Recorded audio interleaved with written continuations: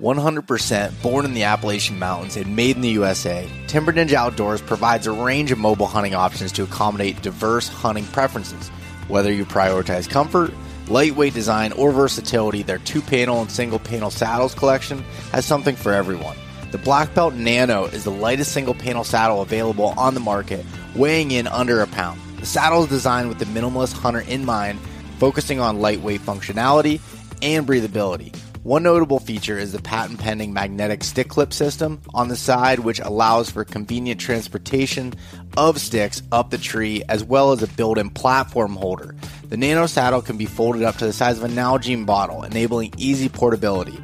With a 4-way stretch material on the back for a comfortable fit, as well as strategically placed padding for hip pinch relief. You can use code EastMeetsWest to get free shipping on any Timber Ninja order. If you try it out and don't like it, send it back within 30 days for a full refund. Learn more at timberninjaoutdoors.com and sign up for their email newsletter for exclusive discounts and product drops. When it comes to optics, I get the same question over and over again. What are the best all-around binoculars? Well, it's tough to find something that works in every condition great, but after using a pair of Maven B1.2 10x42s, I think I found them. They feature an 8x or a 10x option, superior low light performance, tack sharp edge-to-edge clarity, a generous depth of field, and a silky focus mechanism. All of Maven optics have a lifetime no-fault warranty and hail from the great state of Wyoming. I've been using Maven optics since I bought my first pair in 2017, and I think you should test them out for yourself. Head over to mavenbuilt.com and use the code EastMeetsWest-gift for a free gift with any full-price optics order. For all of those that want a truck bed cover for work or play, Diamondback makes the top-of-the-line, heavy-duty covers that help you do more with your truck. They're perfect for the truck-owning, avid sportsmen, outdoor enthusiasts, and weekend project warriors. I'm currently using the HD cover that is capable of holding up to 1,600 pounds on the top, and then I have the Yakima Overhaul HD bars on top, so I can put my rooftop tent on it. When I'm not using my rooftop tent and able to use the trifold design of the Diamondback, I have the Crossbin 8 in there to organize all of my stuff in the back of my truck bed. Diamondback is made right here in Phillipsburg, Pennsylvania. If you want to check them out, head over to diamondbackcovers.com. If you've wanted that hunting camp tradition that we talk about, that experience, but you don't have a hunting camp of your own, you're welcome to come stay at my hunting camp up here in the Pennsylvania wilds called the Elk Crossing Getaway in the PA wilds. So if you go over to Airbnb, you can check out our 3-bedroom, 1.5 bath house that's right in the heart of Pennsylvania elk country. It's only minutes away from a bunch of public land to be able to hunt, hiking trails, outdoor recreation, fishing, all of those things there. The house is completely fully stocked with everything that you need to be able to spend a week hunting deer, taking your family up to see the elk, anything like that. So if you head over to Airbnb and search Elk Crossing Getaway in the PA Wilds, you'll find my listing there, and you can rent out my house. You send us a message, an inquiry that you're interested in it, and mention that you heard it on the podcast here, then we'll get you 10% off of your first stay. Are you an adventurer looking to take your hunt to the next level? Then you're in the right place. Welcome to East Meets West Hunt with your host, Bo Martonic. Hey everyone, welcome back to another episode of the East Meets West Hunt podcast presented by Spartan Forge. On today's episode, I am joined by a Pennsylvania hunter, Angelo Ebersole. In 2023, Angelo caught up with a giant 162-inch public land Pennsylvania mountain buck. We discuss his transition from farm country to the big woods, how he found the buck, trail camera strategy, hunting strategy, working around other hunters, how the rut affected his pattern, the moon's impact, and much more. Angelo is a listener of the podcast who submitted the story through Mountain Buck Monday, and through the detail he had, decided to bring him on the podcast and talk about it. On this week's Mountain Buck Monday Story of the Week, we have a story coming from Trevor Rector out of Virginia. Trevor wrote in, and I will say this is Trevor's, he sent in 2 for the year. I'm going to share the first one on this week's episode. He wrote in, on November 2nd, 2023, was the first serious cold snap we've had. 14 degrees, so I decided to do an all-day sit. I had seen a big buck the day before and moved my stand closer to the area I saw him. Got into my stand that morning, and as soon as daylight hit, I had several small bucks bumping does and chasing them a good bit. The action slowed down from about noon until 3 p.m. and saw another young buck cruising around. Just a bit later, I saw the big buck on the opposite ridge I was expecting to see, walking about 125 yards away. Unsure of what to do, I picked up the rattling antlers and gave them a little tickle. He walked in behind some big laurel bushes, and when he came out the other side, he hooked his horns in a branch and broke it off. He fuzzed up and came in for a fight. He walked right into shooting range, and I took the shot. He crashed just out of sight. I knew he was a nice buck, but I was really surprised when I got to wrap my hands around all 160 inches of his antlers. Well, congratulations, Trevor. That's an absolute giant deer from Virginia, and the first of two that you had got in the 2023 season. Like I said, I'll share that one here later. But congratulations. If you want to check out the photos of this deer, you can head over to East Meets West Hunt on Instagram or East Meets West Outdoors on Facebook. If you have a story that you want to send in, please send it to my email, bo@eastmeetswesthunt.com, and put in the subject line, Mountain Buck Monday, just a short paragraph or two and some nice clean photos, and would love to be able to share them. With that said, we will get right into this episode with the listener, Angelo Ebersole out of Pennsylvania. If you like the podcast and it's been beneficial to you, I'd really appreciate it if you shared it with your friends, family, whoever else that you think would benefit from it, and leave a rating and review on Apple Podcasts, Spotify, or on YouTube, wherever that you listen to it. So have a great rest of your week, and we'll talk to you next week. All right, we are live. Angelo Ebersole, welcome to the podcast. Thank you. It's good to be here. Yeah, I'm excited to have you on. You had sent in Mountain Buck Monday submission here. I guess it was back in early December that you'd sent it in, and I was reading through your story and just listening or reading your story, and there was a lot of detail in it, and you shot a really, really big Pennsylvania deer, but you put a couple years of work into it. And I thought it would be cool to kind of, pick your brain a little bit on your process of going in and scouting this deer and finding them, because again, it just looks like you put a lot of work into it. So before we kind of get into that story there, I just wanted to hear a little bit about yourself and kind of how you got into, hunting the big woods and mountains, if that's something you grew up doing, or how you kind of got into that. Yeah. So I shot my first deer when I was 12 with a bow. I had no idea what I had shot. Turned out it was, I knew it was a buck, obviously, but I had no idea the caliber of deer that I had shot. It was a 125-inch 8-point. When I was 12, and I'm 21 now. So quite a few years back on the mountain. It was a really fun hunt, and Dad kind of got us into it, me and my brothers, and we kind of went from there. So that started it, and I've been chasing them ever since. Yeah, so it's kind of a full-on family ordeal as far as chasing these deer and these whitetails in the mountains. Yeah. So there's quite a lot of us boys, actually. I'm the second one. The oldest one moved away, and me and my next younger brother, kind of took it a little too serious, maybe. We hunt a lot of private and a lot of public, but the public was always something that I really liked, going deep, trying to find a good deer. My brother shot his deer on private last year, so I wanted to get mine public this past season, but they ended up being 1 1/8 inches, which is kind of wild, but yeah. Oh my gosh. So both of you had shot, well, I have a picture here, but I didn't get the story on your brothers, but 260-inch plus deer in the same season. Yeah. No, not the same season. He shot his last year, like 2020. Well, I forget what season it would be. It's the one that's mounted here on the wall. Oh, okay. Oh, nice. Yeah, That's awesome. But yeah, he's still 1 year apart or whatever it was. Like yeah, that's pretty incredible to see two 160s, coming out of yep. Pennsylvania like that. The one was Yeah. private, just a little farm, and the other one was public mountains. So completely different animals. It's fun learning Yeah. them both.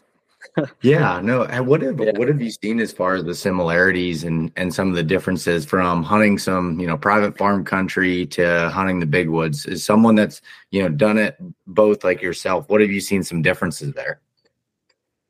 Okay, well, first, where we hunted this farmland deer, there was like not a lot of woods for him to be on. And we had permission on pretty much all the parcels that we could. And then there was probably 2 or 3 other parcels that people were hunting and just really small plots. Whereas, yeah, and he had a large home core, which was on private, nobody hunts.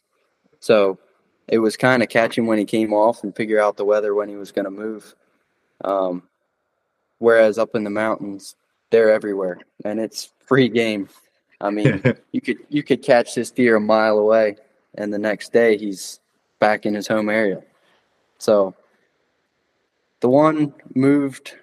Well, they both didn't move a whole lot. That's something that's very similar. They didn't move a whole lot far away from their home area, but the one had thing right where he lived, and the other one, I don't know. 2 complete different animals. When you start looking at the nitty gritty, like what makes them move, it's a little bit similar, but they don't quite travel the same. Yeah, as far as you're saying, like with the farm deer, more of you could predict the direction of travel or where they were heading to versus a little bit more randomness to, the certain trails that your deer would have used or anything. Pretty much we had to catch deer on the rut when he was getting out to move, and find the first couple does and stay out of our properties enough to make him feel safe as he did in his home area where nobody could hunt. So that when he came onto our properties that we could hunt, there was no intrusion that he sensed. So he would feel just as safe there as he did anywhere else, which was one thing we tried really hard to do. Yeah. Okay. So just trying to keep the pressure off until conditions were right to be able to move in. Yeah. So we actually ended up we run a lot of cell cams. So that actually ended up being the ticket telling us, okay, he was here Sunday morning. He was everywhere, past everyone's stands, our stands, the neighbor's stands. And while we're all sitting in church, just like watching him run around. Anyway, so then Monday, he wasn't there. Tuesday, maybe it was Monday he was there. Monday or Tuesday, he was in there daylighting all across our property. So we're like, okay, we need to go in. So my brother went in and made it happen. But okay. Yeah. So once he was kind of in that area, then that's when you made the decision, like, all right, now it's time to move in and go on it. Now, did you feel like that was something that you could do with the deer that you were hunting in the mountains, or were trail cameras a big part of it? And I don't mean to get too far ahead of the story. So if you think we should kind of start back towards the beginning, we can do that. But no, that's 100% fine. We can touch on this quick. So trail cameras were a huge part of it. That actually takes us back to the start of when we found this deer. We were just trying to branch out, cover a little more area, learn more about the land we were hunting. And we set a bunch of, not a whole bunch, but for us back then, 5 or 6 were cell cameras. And so we set them up. And I remember thinking to myself, let's set one on this tree because I like where it's at. Well, turns out we did not set one on that tree. However, some other hunter came in and put a trail camera on that tree. So when we went in to collect our trail cameras, we pulled this one that I had thought maybe we'd put there. And when we got it back, we were like looking through the card and we're like, we didn't get any of these pictures. Why not? Man, there's a huge buck on there. So it was kind of stole someone else's pictures on accident, which is kind of crazy. But we decided Sunday, that was Saturday we pulled them. Sunday, we couldn't get the camera to connect to our app. And we were like, what the world? This is weird. So we're like, whatever, we'll just go put it back in the woods and hopefully it connects at some point. So we hike up there, and I don't know who it is to this day. I don't know him. But all of a sudden, some guy just comes crashing out across the mountain towards us through the draw that we were in. It's like, hey, did you guys steal my camera? I know it's you guys. I was getting pictures of you. So we got him back his camera, but that kind of, we had our own pictures of this deer, but they weren't. So wait, quite when you like were the saying pictures he when had. you were so when you were saying that it wouldn't connect at that point, you didn't know that it wasn't your camera still at At that that point? point, we didn't know it wasn't our camera. Yeah. Oh my gosh. So sorry to him if he's listening. I don't know who he is, where he is, but he left and said, I found a better spot. Y'all better not find that. So did he settle down a little bit when he realized it was a mistake that you had taken it, or did he think that you were kind of making up the story? I don't know. Well, he settled down a little bit because we pulled out a camera out of the backpack. Like, oh, yeah, that one's mine. We're like, no, man, we got like 5, 6 cell cameras in here all the same. They're not yours. Like, we got to find which one's yours. So that kind of made him calm down a little bit. But yeah, that was pretty funny. Well, yeah. No, and that, I mean, that can be that, you know, you can run into that mistake. You know, I remember it was probably like 7 or 8 years ago. No, probably even longer than that. It was just a regular SD card camera. And I was going in to put a camera on this tree, and I went in and it was in the dark. I was just going to hunt it blind because I'd found this scrape, and all of a sudden I see a camera on it, and I'm like, and it was the same kind of cameras I was using. I think it was like this little Browning camera I had at the time. And I was like, I just had bought like 3 or 4 of them and was putting them out. And I'm like, I didn't realize I put this camera here. And then, so I opened it up and checked it before I climbed up the tree, and then realized, or maybe I don't remember the exact order. Maybe it was after I came down, but then realized it wasn't mine. And I was like, oh my gosh, I couldn't believe it. And then I ended up running into the guy that day when I was going out, and I told him that. I was like, hey, I really apologize, but I accidentally checked your camera because I thought it was mine. It had it marked as a, blue scrape icon where I wanted to put a camera and everything. And I just thought I forgot to change the icon over to the camera.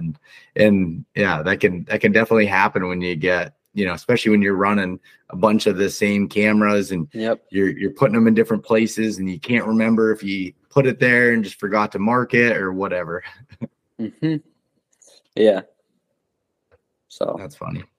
But so going back to, so that's how you found the deer. It was because of that.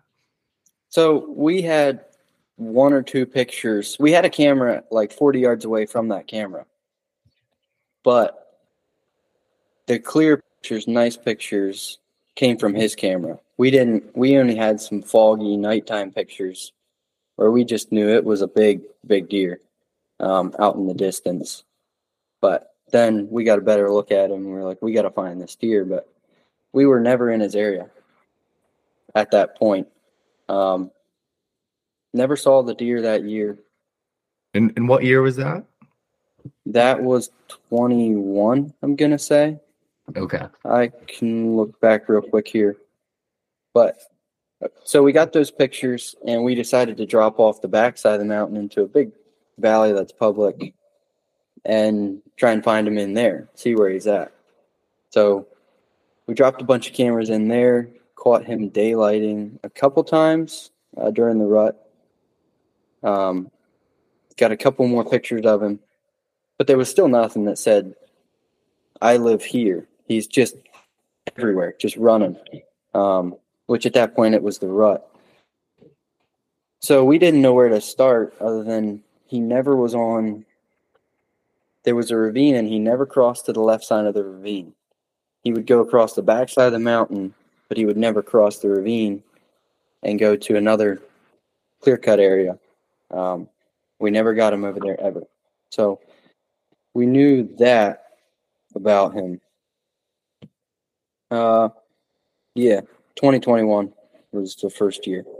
Okay. And he was, I think I sent you those pictures, a big 8-point. The one side was messed up. Anyway, definitely a mature deer at that point. And bigger than anything we were hunting. But that was the same.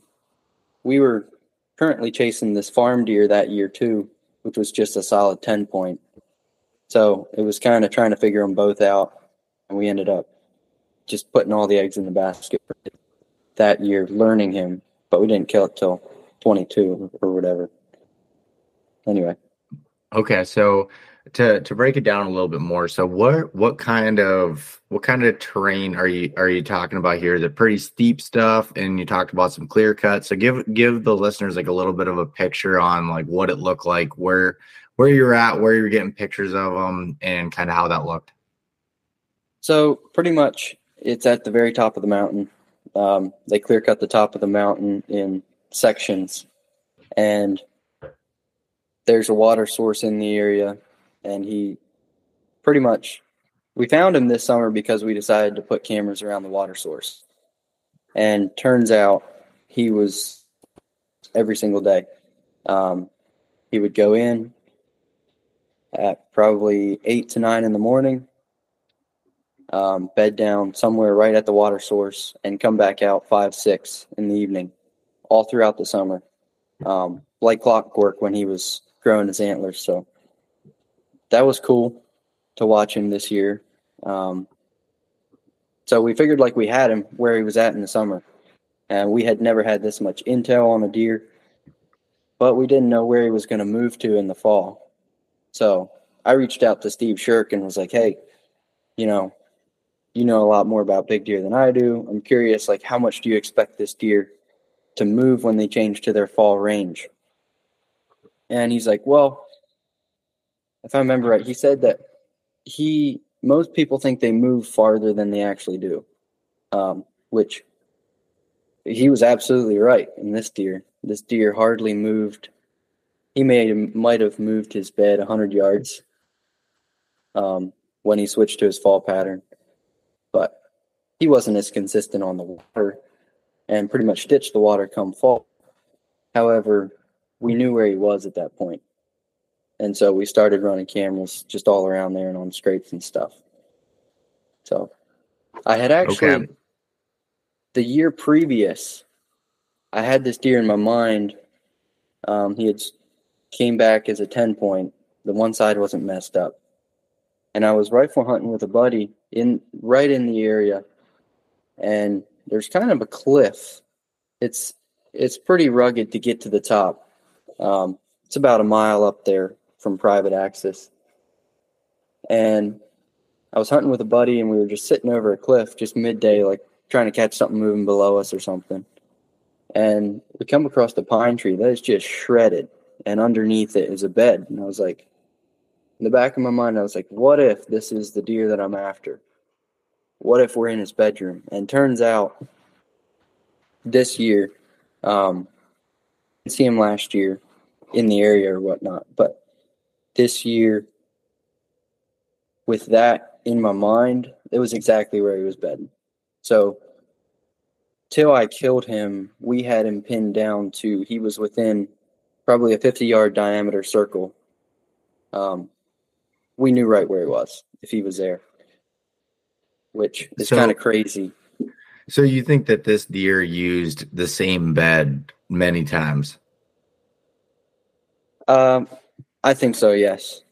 Okay. I wouldn't say 100%, but he was within 50 yards of that bed, pretty much. Yeah.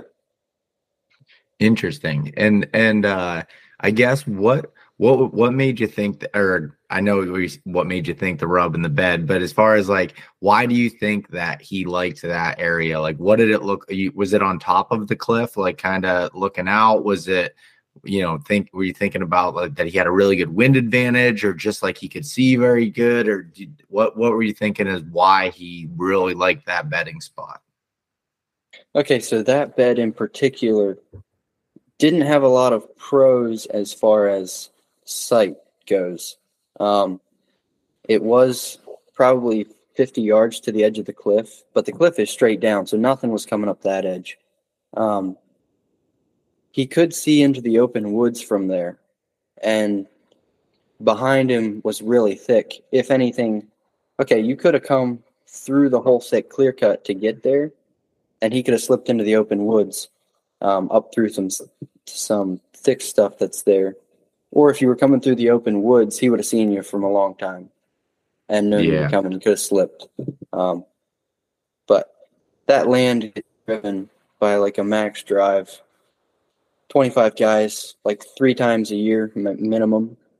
So he was slipping out on how many different drives you got around him. Yeah, holy cow. And was there oaks in the area, or do you think he was mostly feeding in that clear cut, or what are you thinking as far as food sources go? So that was the problem when I tried to kill him, because where he would bed, they let all the oaks in that clear cut. And so everything was cut except for ginormous oaks. And so he would literally spend an hour on his feet and not cover more than a 30-yard circle, just walking in circle, eating the oaks and sticking his head down in the ferns and eating the acorns, which I got to watch him one time doing it for a long time. And he gave us some really cool pictures when he was doing that too. But yeah, he wouldn't move far. Yeah. And so that's really interesting. And now talking about it here, this is almost a 2-year span that has went from the time you got the first picture in 2021, and then 2022, you said you didn't see him in person, and you killed him in 2023, if I was following correctly. But when you were in there scouting, what other things did you notice, like as far as where else do you think he was traveling, or was he mostly just like, okay, did you get pictures of him, a mile away, far away, or was it just like all the daylight pictures were kind of in this really small spot?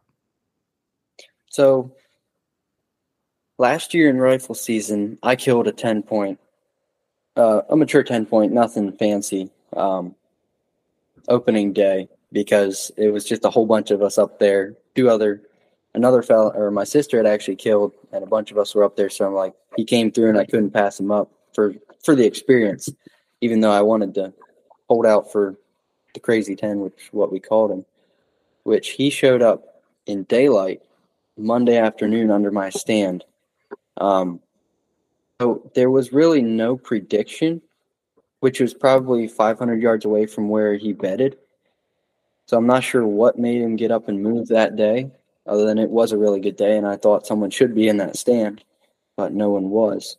So that was the one time that he daylighted, and we could have killed him. But other than that, he didn't really move to where we had cameras, and we didn't know exactly where he was last year or the year previous to this. So we didn't have a lot of information as far as that goes, other than once or twice he would make a loop way out. Okay. And you started getting pictures of him, it sounded like. So there was a water source in the summer, you get him on, and then from there he didn't go far. He just wasn't necessarily hitting that water source there. And it's interesting to me because a lot of the places that I've spent have always had like a bunch of water sources, whether it be spring seeps or anything else. I've never had luck putting cameras on a water hole per se, but was there not much else for water up there? Or what do you think? Like, why do you think he was like focusing on that water source? Or was it just so close to his bed, it was just like an easy spot for him to get up and take a drink and go back and lay down? Yeah. So it was just so close that he really didn't have to go anywhere. He could have hiked way over to a creek or down to the bottom of the mountain, but you can't beat a water hole right on the top of the mountain, right in a clear cut. Yeah, no, that makes a whole lot of sense. And two, so like what you're talking about your camera strategy there. So once you kind of got some daylight photos of them, is that when you started, clustering cameras around them a little bit, and you were saying some scrapes and everything? Was he laying down some big sign that made it apparent, like, this is where I need to put my cameras? Or how did you think about laying out your camera strategy? Have you ever wanted to have Levi Morgan, Andy May, Johnny Stewart, and others available at all times? Well, you can with Cyber Scout from Spartan Forge. Cyber Scout is like the Chat GPT for outdoors men and women. You can ask it any questions related to bow building, scouting, hunting, survival, and a whole lot more. I think you'll be impressed with how it responds. Cyber Scout is currently out now for a select group of early beta testers and will be available to the rest of you really soon. The entire app is a complete tool for planning your hunt with incredible aerial imagery mapping, journaling, deer prediction, and some of the most accurate and detailed weather data. Use the code EastMeetsWest to save 20%, and if you're still on the fence, give the 14-day free trial a chance at SpartanForge.ai. CVA has been America's #1 selling muzzleloader brand for over a decade. Hunting with a muzzleloader opens up a ton of hunting opportunities across the U.S., and I've been using the Acura series. But they don't only make badass muzzleloaders. Their line of centerfire rifles are great quality and not terrible on the wallet. The Cascade short barrel is ideal for tight quarters, deer drives, and for quick shots in the big woods. You can check out their line of muzzleloaders, rifles, and accessories for every season and every range at bpioutdoors.com/CVA. If you use the code EastMeetsWest10, you'll get 10% off of all CVA products, which includes rifles, muzzleloaders, and accessories. Okay, so I decided we knew from intel that he wasn't really bumping out the west side of where he was. So we didn't focus a lot on the west side. However, on the north, actually on just the east and the south and a little bit of the southwest, we just put a circle, half circle or whatever of cameras, just trying to figure out what's his entrance and exit, and just put a lot of time in scouting. And I found one location where it was like a cliff and a cliff, and there was a clear deer trail going right up and down the center of it. And I was like, this is so close to his bed. He's got to be using this to go up and down. So he put cameras there, and sure enough, caught him. He would use that up and down. We started to get a game plan of when he would go down the mountain, when he would come up. And early season, he was on a clock. I mean, he would be up. He would go down in the evening or during the night and come up past the camera at 7:30 pretty much every morning. So I was going to kill him opening morning, but here I was sitting in Mississippi at my brother's wedding watching the pictures of him under my stand or under the tree I would be in. But oh my gosh, that's hard. What a great brother to have a wedding on the opening weekend archery season. That's exactly right. Oh my.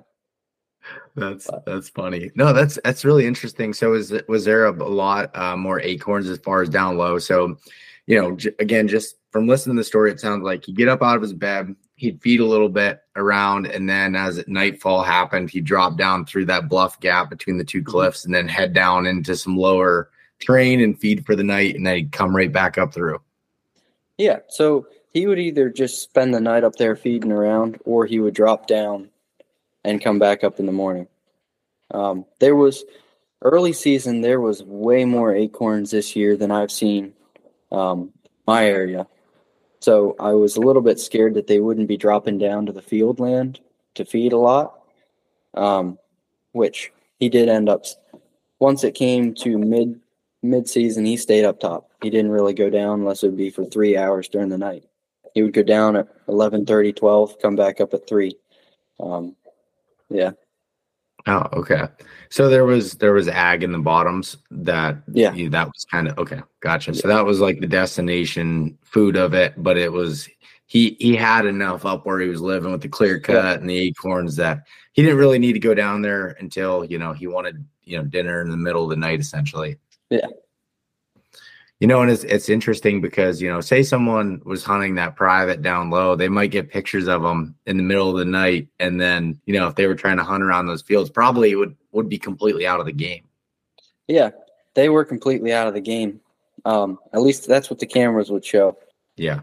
And so how are you planning on hunting this deer? Like, how did you, now that you had this information, and I know you were gone like opening weekend, but what was your plan of attack to set up, and like, how are you going to set up? Because sometimes even when you know where they're bedding at, they bed in a place that's so good that it's really hard to get close to them. So what was your plan for doing that? So he definitely, I knew I had a limited amount of time with the foliage coming off, because there was no way I was going to be able to slip in as close as I needed to get to catch him moving when the leaves were coming off. So I knew I had to get it done, and I had good intel early season. So Sunday morning, or after opener, he didn't go down that night. So I don't know if he sensed pressure down there, but he did not go down the mountain till 8:30 Sunday morning. He just decides the mountain right under the tree again. 9:30, he's back up. So I don't know what he was doing. He must have just walked down for a little bit, turned around, and came back up. So I was back Monday ready to hunt. And I didn't know, we didn't have any cameras to show if he went down the mountain or stayed up. So I risked it. I was like, okay, I got to hunt. Like, he's gonna use that trail, but I've got to be smart. So I went up the mountain like 3/4 way and kind of angled my way across through the thick stuff. The wind wasn't quite 100% perfect. If he was below me, when I walked in, he would definitely know I was there. Depends how close he was. If he was down the ag, he'd have no idea. And I avoided his trails going up. I got in, and 7:30, I got a picture of him sneaking through a back trail, like 150 yards away. So he knew I was there. So that had me a little bummed. Yeah. Because I blew it on that one, but I didn't quite have the intel. I didn't have the intel to know if he stayed up top or if he had dropped to the bottom. So I tried to play it as safe as I could, and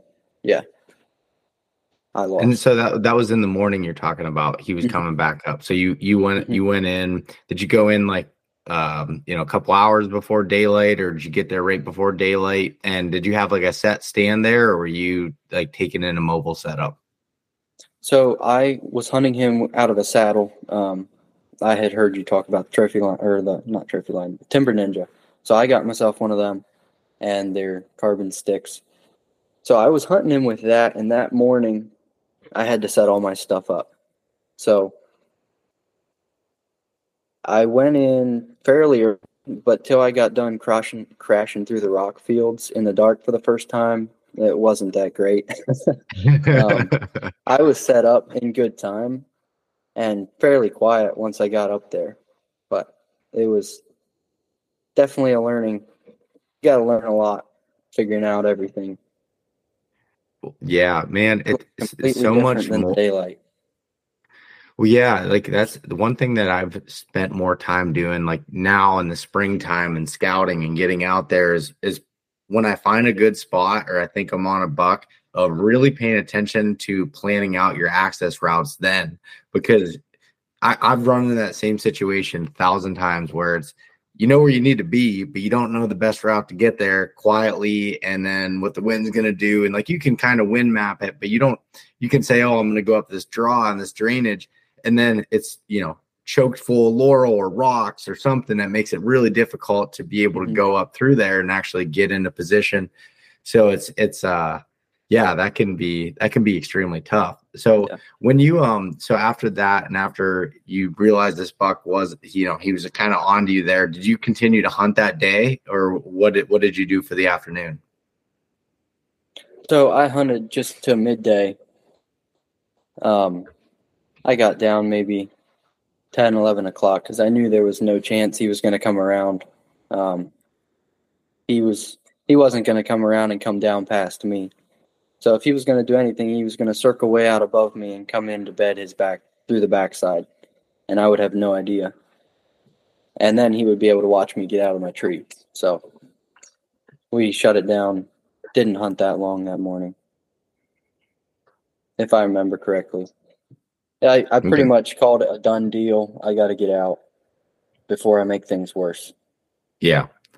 So what was your plan from there? Like, all right, you're like, I think he's on to me hunting, and did you just completely back out until cameras told you more info, or did you just try to play off of that?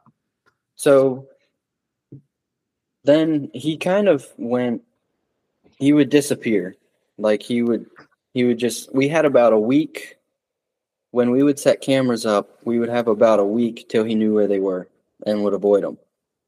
So he would be moving, but he would skirt around the backside of our cameras, which is absolutely crazy, but that was cool to watch. So he knew people were intruding, and he knew the area that well that you could walk right into his bedroom. He would bust out for the day and be back tomorrow, which was just, there was so many people, not so many people, but there was just, over the years, he knew how to avoid people, which worked immensely to our advantage because we could go in there Sunday, move cameras all around right in his area, and Monday night we'd be getting pictures of him. So we kind of figured out that we could push our luck, and he would be out of there when we're in there, but as soon as we're out and everything was back to normal, he would do his thing. Now, he didn't move far from his thing, but where he absolutely felt safe and knew, hit the outskirts of that. So that's what we did, and just set up cameras everywhere and tried to see when he's going to make his next move that we can hunt him on. Okay. Okay. All right. So I guess just continue with the story as far as like what kind of happened next. I'm just trying to visualize it in my head as far as, okay, he knew you were hunting him. He knows what the pressure's doing, but he's kind of still in the same area. So what did you have some ideas as far as, different trees to climb, or trying to trick him a little bit as far as, or your access, or what was going through your head at that point and what you needed to do next? So at that point, I knew that it was going to be rolling into the scrapes, and he would start getting active on those, and just find the ones, just looking for the ones right outside his bedding that he could get fired up and hit first, just fresh off the bed. And so my access turned out to be just their main trail that they go up and down the mountain, because he was no longer coming down and going back up in the morning. He would randomly just come down middle of the night and go back up. So I was like, I can use that access when the wind is dumping straight over the edge. He'll never smell me. He'll never hear me coming up the side because he's up on top just a little bit. Because it kind of, at the top of the mountain, it crests, and then it kind of benches up for a little bit. So he would be up on the bench and could watch the crest of the mountain. So I would come up through the center, and he started hitting the scrapes just off the bench, like just before he would dive off the mountain. That's where he would hit scrapes. There was one scrape there. I was set up 15 yards from it, so I would barely. It was 3 trees, so I could get up right behind him and slip right into him, hopefully with nothing noticing me. Try and go up when it's windy, when it's rainy, anything, because he would move in the most miserable weather, but he wouldn't, because he felt safe. Watch him a couple times. He just wouldn't come into the woods. So I felt like after a couple times, I felt like I had to make a move on him because he didn't like to come into the woods. So I tried backing down the mountain bench just in case. Then he would have absolutely no idea if he was sensing me up top, and he might drop down. Well, I fooled him once or twice, and he hit the scrape right at the top when I was 80 yards below him. So didn't get to see him, but he was right up top when it was time for me to climb out. So I was able to get out without him knowing that I was there, which had me a little stressed out because he was like right there. And what if he decides to come down and I'm trying to, it's dark. I got to get down the mountain.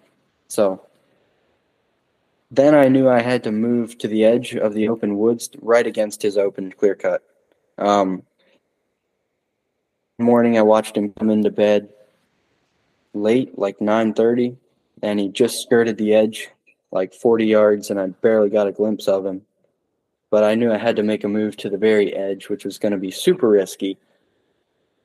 But I needed to be there because he didn't like to come into the woods, and he could sense me in there too much, which I tried to be as stealthy and everything as possible, but I don't know. They're just so smart.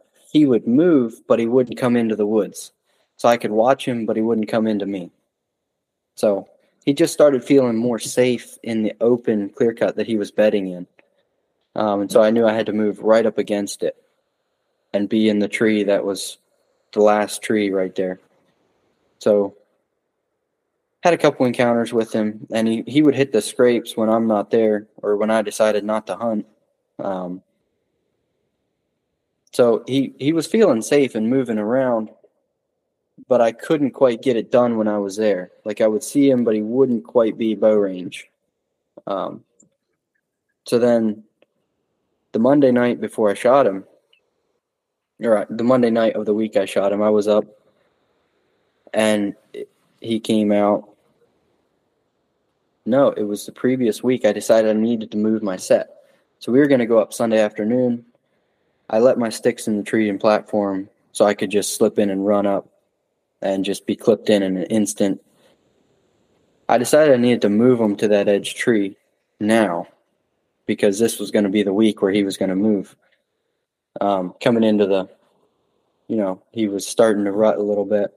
He wasn't moving a lot, but he was definitely, the cameras were showing him being more free on his feet. So I got in, we were like 500 yards away from getting there, and we get a picture of him. And we're like, okay, what do we do? Like, we hadn't got pictures of him for 2 days. We figured we were safe, but of course, as soon as we go to show up and move the stuff, he shows up right where we need to be.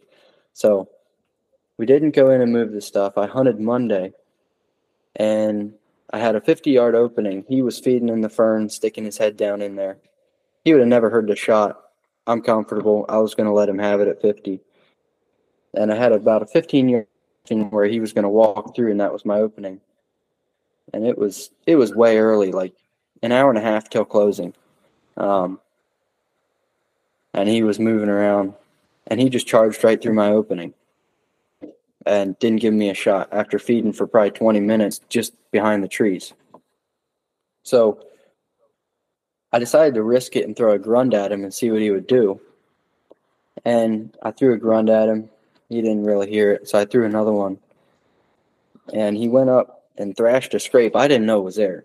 Apparently a new one had just shown up, and he thrashed a scrape and then just went charging up the mountain, which had me like confused as ever. Like, why does he shred a scrape and then just rip up the mountain? So I was like, here's where I can make a really smart move or a really dumb move. I could have just done something real stupid and blown this deer again. So I was like, okay. He ran up the mountain, headed clean away from me. 9 times out of 10, he's going to circle around and come down the ridge behind me, which there was no way he was going to get my wind, but he was going to try, is what I thought to myself. But I was like, but there's a chance that he won't come around behind me. And right now I should be moving my setup. So I decided to move my setup. So I tore down as fast as I could, ripped over 40 yards, ran up the tree, and I was just about set up. And I never saw him, so I don't have confirmation that it was him. But I heard the loudest crash ever behind me, and something took off. And I was like, I guarantee you that was him coming in behind me or coming down the ridge. My stuff set up in the tree. But I didn't see him, so I don't have confirmation.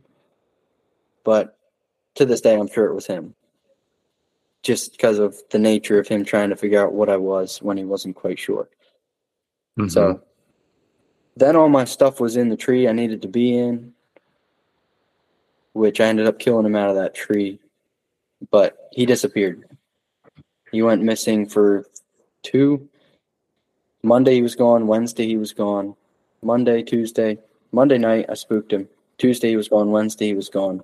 And I was checking the cameras to see if he would show back up. We were having some really good weather. And so if he would have showed back up, if I'd have caught any glimpse of him, I figured I could catch him coming back to bed late. And sure enough, Thursday morning, 4:30, he was at the water hole. So I figured I would wake up early and just check just in case. because I didn't want to hunt if I knew he was nowhere in the area. But I knew with one of these mornings, the moon was right, the temps were right, pressure was good. I felt like everything was right to catch him coming back to bed late. And about 9:20 would be the time that he would. 9:20 was when he would show up. So he was at the water hole like 200 yards away from where I was hunting. So I ripped up the mountain, got in probably 15 minutes late. Just no lights. I wasn't worried about him being there. Ran up my tree, and 9:15, nothing. I was all ready for him. And at 9:20, he came in from completely behind me, which I don't know why he came in from that direction, but the scrape that I had been set up on, he came right into it and just thrashed it in the sunlight. So beautiful to watch. And too close. I don't like a 20-yard shot's perfect for me. Like once you get closer than that, I don't feel comfortable. But he was like probably 12 yards, like straight down. Anyway, he was about to walk over my footpath, and I was like, oh no, he's gonna booger, because he wasn't supposed to be between me and the edge of the mountain, but he decided to take that path, so I knew I had to let him have it before he got that far and smelled me. So he stepped out behind a little tree, and I stopped him and let him have it. Oh man, so you, based on what you're saying here, I'm picking up on it was like the last week of October. Yeah, so it was November 2nd when I shot him. So Okay. the last week of October, he was all over the scrapes. But I couldn't kill him. I couldn't be there at the right time. I was seeing him, and the cameras were seeing him, but I just couldn't kill him. Man, I shouldn't say never, but it's very rare that I've heard a story of, someone being able to see a deer of that caliber that many times in the mountains. And that's incredible. That's awesome that you were able to stay on top of them like that. And, it sounds like he probably knew you were hunting him, but he didn't exactly know where you were, what you were doing, because otherwise he wouldn't have come even that close, in my opinion, to be in there. So that's pretty incredible. But it's funny talking about like them coming from behind you. It's always when you think something's going to go a certain way is when they do what deer do and, do something different. Yeah. No, I was so close to his bed, and I got in a couple times without him knowing I was there, that if I didn't kill the deer, I was happy, because I had fooled one of the smartest deer the smartest deer that I've ever hunted. I had fooled him a couple times and got super close. And so while he knew I was hunting him, he didn't know where I was. So I felt like I could kill this deer. It was just a matter of time. Mm-hmm. But I would have to play it so smart every time, which was, I loved it. Like after I shot him, it was hard to wake up and be like, man, no more pictures of this deer coming through. Well, I'm shooting a new bow this year, and I am pumped. After playing around with a buddy's Hoyt RX8, the smile on my face made the decision for me. The first thing I noticed with the new Hoyts were their extremely smooth draw cycles and the ability to adjust the back wall to make it rock solid like I prefer. I outfitted my own RX8 with the inline accessories that made installation extremely easy and balanced out the bow. My favorite accessory so far is a simple one. It's the Go Sticks 2.0 adjustable legs to make your bow like a tripod, but it doesn't interfere with any part of the bow or the limbs or anything like that. In addition, the integrated kickstand within the HBX Exact cams protect your string from excess wear when you put your cam into the dirt. Ground hunting or spot and stalk just got easier. If you want to experience what I'm talking about, head to your nearest Hoyt dealer and take a test drive yourself. You can learn more at Hoyt.com. The Mobile Hunters Expo is a consumer-based hunting show unlike any other. It provides an interactive learning experience where you can try all things mobile hunting and learn from the best in the business. Come experience an unbiased, community-based environment where you can improve your hunting skills and find the right equipment for your needs. I'll be speaking at the Nor'easter Show in Manheim, Pennsylvania at Spooky Nook Sports from August 9th to 11th, 2024. So come check it out, or either of the other shows in Michigan and Georgia. You can purchase tickets online at themobilehuntersexpo.com or grab tickets at the door. I'll see you there.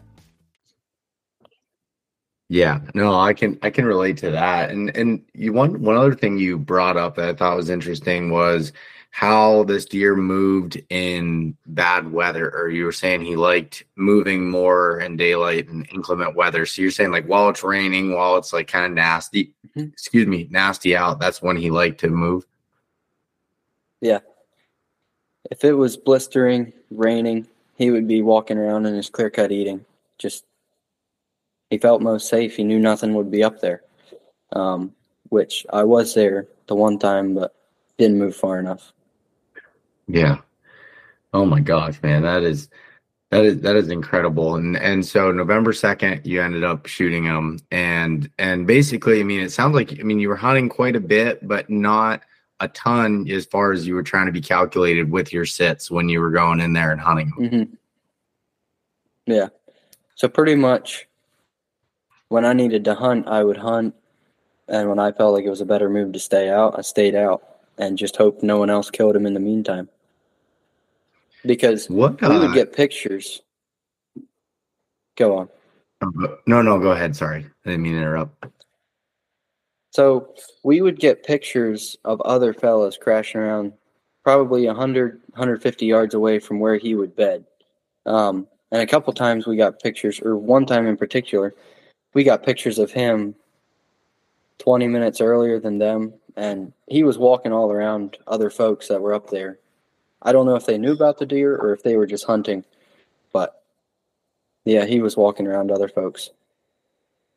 Huh. Yeah, no, it's crazy in those pressured areas, like those big deer. I mean, they have to live with it, because especially when you're in an area that gets a bunch of pressure, they can't just completely get away from it. So sounds like this deer, he found a safe spot. He knew where he could get away, and he's just like, that's part of living here, is I'm going to have to deal with this pressure and figure out how to, avoid it or escape it. And did you get another question I always have with like these big old deer? Were there smaller bucks in the area around, or was he kind of like king of that point? So during the summer, he would hang out with a couple different bucks. They had a pretty nice bachelor group. But come winter, when I would see him, he'd be hanging out with one spike. That was it. There was like no other small bucks. I mean, they would run through the area, but some reason he was just hanging out with this one spike. Like if I saw this spike, I knew he was in the area. Couple times.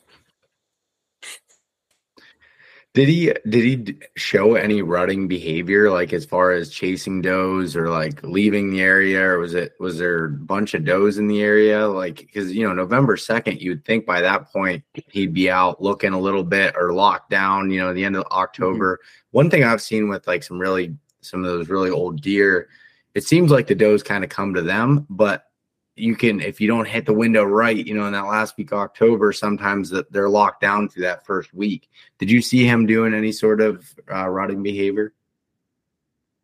So honestly, I started to question if the rut even affected him, because he didn't. Okay, I knew it was affecting him, but he did not seem to show interest in the does like I thought he would. Now his where he was bedding and that bench right there, I would see a lot of does in the morning. Like they'd be coming and going from that same clear cut. So they were right there with him, but we never really saw him getting after them, like actively. What about the year prior to killing them that you had cameras in there? Did you see him rutting at any time, or any signs of rutting? So at that point, we still didn't know where he was living. But the time where he was under my stand in rifle season, 4:30 in the afternoon, he was with 3 does then, and no other bucks. So that's as close as I could come to having any. Huh. Yeah. Man, that's really crazy. But no, this deer is super incredible. I have on my other screen right now the pictures of him pulled up, and whoever took the photos for you, whether it was you or your brother or whoever else, did a really good job. I mean, they're beautiful, beautiful pictures. Yeah, thanks. That's my brother. He likes to do some photography. And if you kill a good deer, it's worth the pictures. Yeah, yeah, 100%. I mean, just in general, it's like it's always heartbreaking when you see like a good buck or really any deer, and it's just like especially like I always see it with older guys and stuff. They'll be out and they'll like I was actually just talking to a buddy of mine at the Great American Outdoor Show. His dad had shot a really nice buck, and he's like, I was so bummed I wasn't there, and he's like trying to take a selfie picture with it, and he didn't have the buck in frame, and then it was this, and then ends up just getting one with the deer laying on the ground sort of deal. Yeah. And that's really it. Yeah. But No, I have him here, but the mass is just something else. You can't quite see that on the pick him pictures. up. I don't know where we can. Yeah, right there. Just this right in here is just, massive. 6.5 inches or something around right there. But oh my gosh, those brow tines, and he's got split G4s, a drop beam. Well, both beams drop down. That's such cool character. Yeah.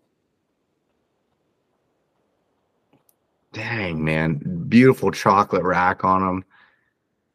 That is an absolute feat to be able to get on a deer like that and be able to kill him and be on him that consistently to be able to find. Like, that's just really incredible, man. That's congratulations again. Yeah, thanks a lot. Sorry, there's a little bit, just so anyone's listening here, we had to record on a different platform here, so there's a little delay sometimes going back and forth, but what do you think you learned from this deer that you will apply going forward, as far as like if you find a deer and you're trying to target them, is just the importance of trying to figure out where he's bedding, or what are some like real big takeaways that you have from hunting this deer?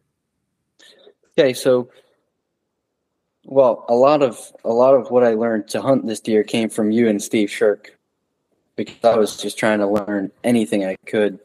And so a lot of that is already talked about, but they don't move as far as you think they do most times. So if I have a deer in the summer, I'm definitely keeping that in mind for a mountain deer. And just the food source and what to look for in bedding. He taught me so much when it comes to what I got to look for in the mountains for where they're going to bed for chasing any other deer. Like, I can apply what I know about this deer to anything I'm going to go scout, whether it's looking at, the food source, the bedding, everything, how it comes together and how the buck's going to feel about it. And, the time of year, the weather, what you're looking for, the moon, pressure, what affects them, because that all played a big part into this deer. It definitely, some people think the moon doesn't do a lot, but I think the moon's definitely counts a lot it did for this deer anyway. Yeah. And so what days, when you say about like the moon, what types of moon phases that he liked to move on, or that you saw him moving around in daylight on? So pretty much anything when the moon was hanging high, like if the moon would go down at about 10 o'clock in the morning, that was ideal. It seemed like it kept him on his feet a little longer. And so you would catch him coming to bed late on those days. And then early rising moon, like early in the afternoon coming up, also affected him. But definitely in the morning when the moon was only setting 10, 11 o'clock, it just seemed to keep him from coming back to bed early. And yeah, I've heard that before, but I've never had a deer where I felt like I had that had felt that targeted on, that I was able to really look back and see it. My dad has said similar things, and I've talked to other people that have, and I need to start paying more attention to the moon personally. That's one thing that I definitely don't give enough credit, or at least haven't, thought about it enough to. And I need to start paying attention to that a little bit more than in the data. Weather obviously is like, I've always paid attention to the weather seriously, and seeing how, and it's funny because every deer's, a little bit different, and some like different weather patterns and everything. But I've always heard that the guys that are really into the moon all kind of line up with each other, and that are, pretty much in agreement how the moon works, and seems to be pretty consistent.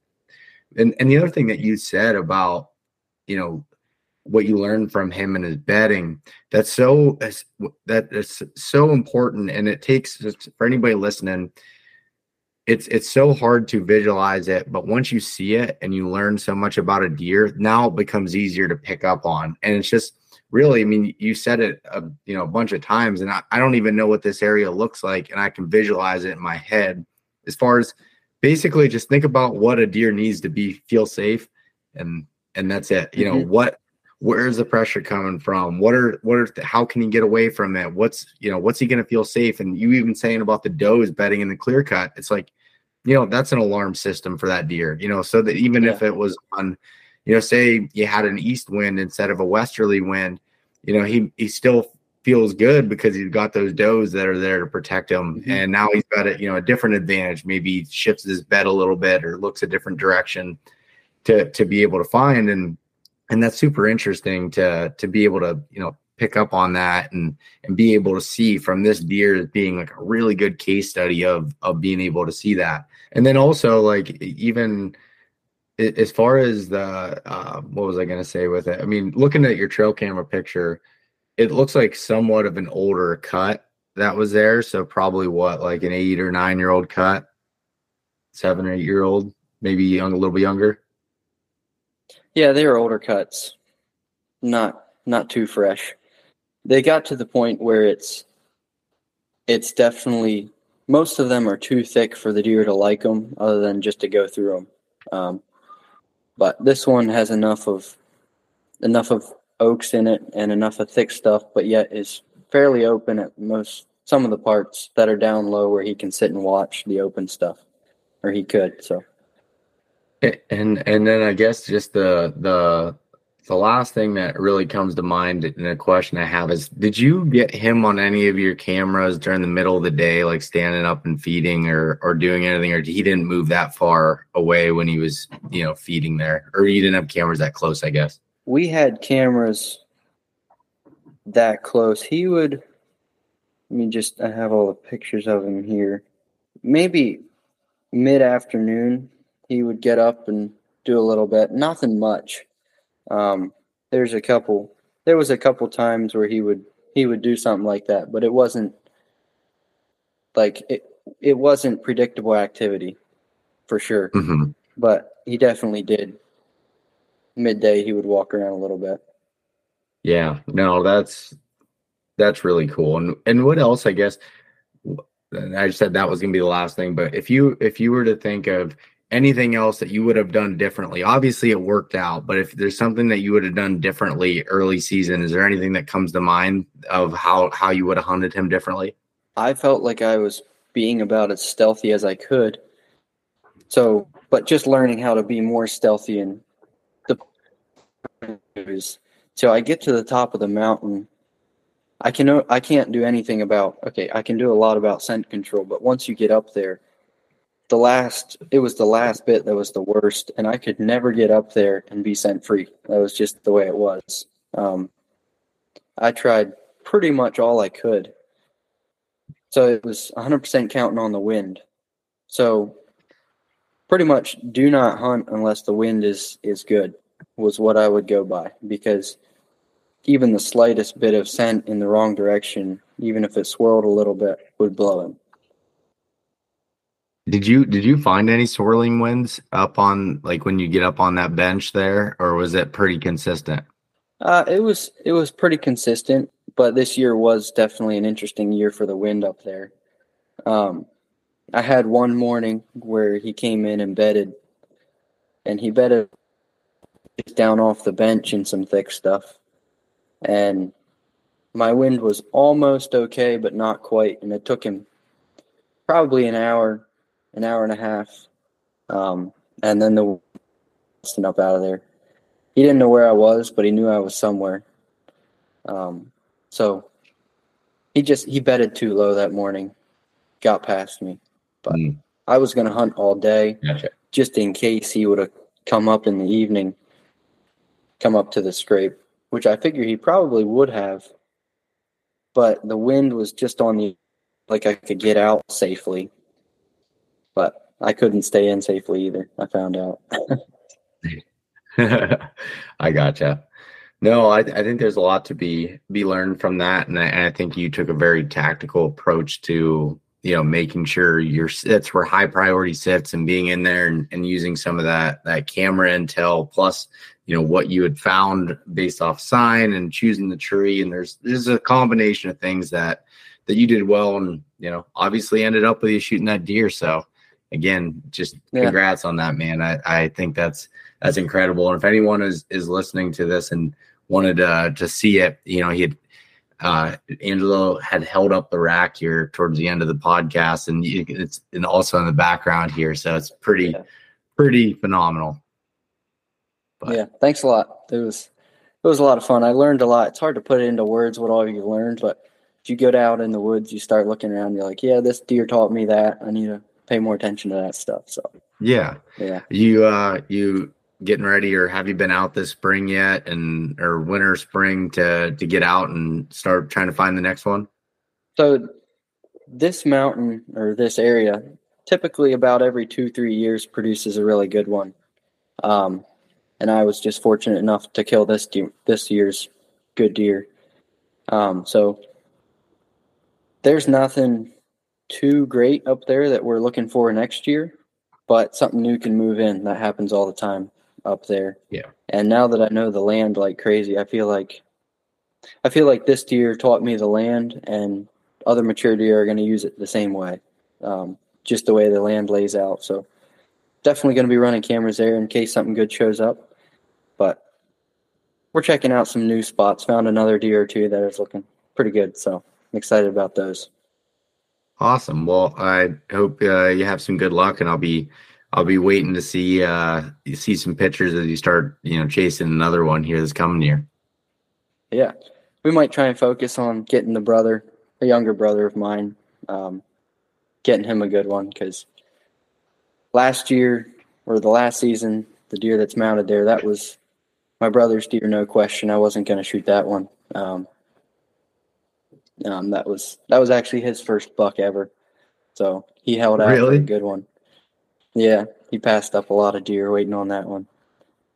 So I don't know. It's not about shooting the biggest deer, but we'll try and got a lot of people in the family that hunt. So I put too much time into this deer to really help everyone else in the family.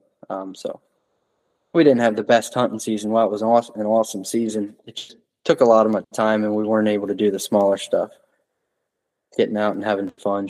I think that's really important. It was 100% worth it. It's hunting deer like that can consume you, and for better or for worse. And it's I go back and forth all the time. If the coming year, if that's what I want to do, or if I just want to just get back to hunting deer in general, and it's a hard up and down thing to go with, but when it works out, it's definitely worth it. Yeah, I definitely had some friends that were calling me that I'm just crazy. I've lost everything trying to get this deer. They all say they'll never see a deer this size anyway. But yeah, actually kind of funny, the one fella who was making one of the biggest jokes of shot a 160 that had a broken brow, so it would have been over 170. And he just was just luck hunting. Like they knew the deer was around, but he was like, I'll never see anything near the size of yours. Well, a week later he kills one and just beats me. So that was fun to give him a hard time about that. Yeah, no, that's awesome. I mean, man, they're out there. It's just as you found, and it just takes so much work and effort, and they're out there to find, but it takes a lot of work to be able to do so, and you know, a little bit of luck to make it all, you know, come together, you know. Yep. Definitely. It's a game. It's worth playing. Yes.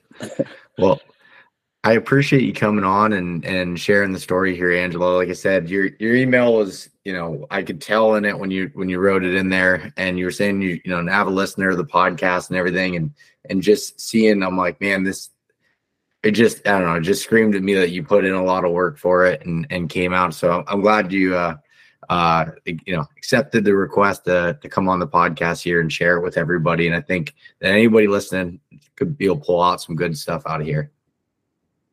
Yeah, thanks a lot for having me, and hopefully some person can, or a fair amount of people can learn something from this. Yeah, it's something we all dream about, and when it comes to reality, it's hard to believe. But, yeah, definitely. Well, cool, man. Thanks for having me. I will talk to you later, but again, I really, really appreciate it, and thanks everybody for listening. Thanks so much for listening to this episode of East Meets West Hunt with your host, Bo Martonic. For more great content and to stay up to date, visit eastmeetswesthunt.com, Facebook at East Meets West Outdoors, and Instagram at East Meets West Hunt. If you enjoyed today's episode, please review and subscribe, and we'll catch you next time.